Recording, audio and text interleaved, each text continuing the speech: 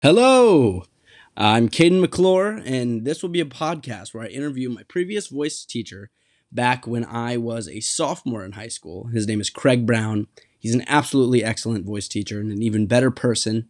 We have good discussion about coronavirus, about how his job has changed for the better or for the worse. I'm going to keep this short, but I really hope that you enjoy. And a quick point of clarification. At the beginning of the interview, I do kind of a poor job of inserting what the subject is, but whenever I vaguely say this or it, what I'm talking about is music. This is Craig Brown, my Hello. wonderful voice teacher back when I was at Ravenscroft in North Yes. Carolina. And we're going to be discussing, a lot of things about his path to where he is, his path to making it his profession, and kind of how the current pandemic has thrown a wrench or not thrown a wrench in it. So, again, it does not have to be formal at all. Like, it's super informal. No, you're good. You're good, man. Yeah. So, how long have you been singing for?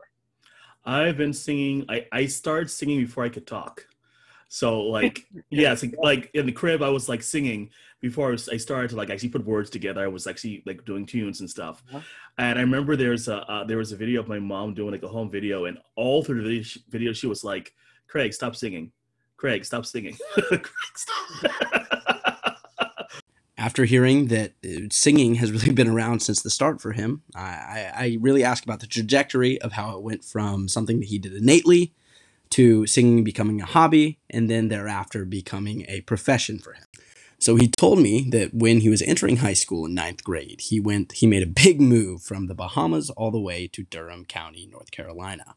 And in Durham County, he joined the choir and absolutely fell in love with performing and singing with a mic. And then he joined a show choir soon after. So at that point, I thought the best question to ask was, what did he do for college? Because, I feel like that's a really great indication of if at that point in his life he knew that music was something he wanted to take further with him. Doing different jobs here and there, singing, every week at churches and all the other stuff. And I was like, oh yeah, that's good. This is what we want to do. Yeah, that was really great. That's really cool. So now is kind of when you after that you knew that music was what you wanted to do. I'm assuming that you went to school for music as well. Yes. Yeah. My undergraduate degree is actually in music business, music industry studies, awesome. And my master's degree is in operatic performance. My professor will love that. I then asked him, after he realized that music is something that he wants to do for his life, at what point did he realize that it was not only something that he wanted to do, but it was something that he could do? First, it's really, I had made money doing music before, but the first time that I really thought I was actually a singer, it was the first summer of graduate school when I was just started to study opera.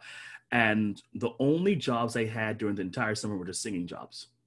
Like I didn't do, no Quiznos, no working at Salmon Shop, no serving tables, nothing else. I just said, I supported myself the entire summer just by singing. From there, when did you become a voice coach?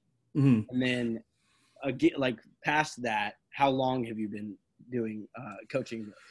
Well, I've thinking about in retrospect, I've always been teaching, because even when I worked on the recording studio in the Bahamas, which was over a decade ago, I still taught voice lessons out of the studio. Okay. Right. And so I used to teach voice lessons out of the studio, and I also used to teach things like for people who were doing, like if they were doing an opera, I would work with the singers from the opera and all other stuff. So I always had an interest in it. But at this point, I felt like it was the time for me to ask the real question. During this pandemic, how has business changed? And to be fair, his answer is pretty surprising. Now, so I was very, very lucky through this entire thing. I was very lucky. I have worked the entire time. I've never not worked since the pandemic started.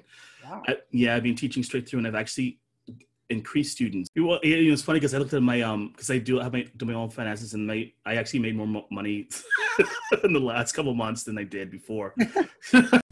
So contrary to what many people might think with him being a voice coach, a job that's very dependent on focusing on the little movements like the diaphragmatic movement, the strain of the voice, the strain of the vocal cords, vocal tightness, all these things that you think are necessary in person, it seems as though they haven't affected him in the way that they might have affected other people. So I think it's a really interesting take on everything. It's something that not a lot of other vocal teachers might share parallels with. In the context of Brunger's book, I would say that Craig's story aligns a lot with Chapter 8, which talks about disruption, where artists and producers alike are having to constantly change the means and mediums in which they're producing their music and selling their music.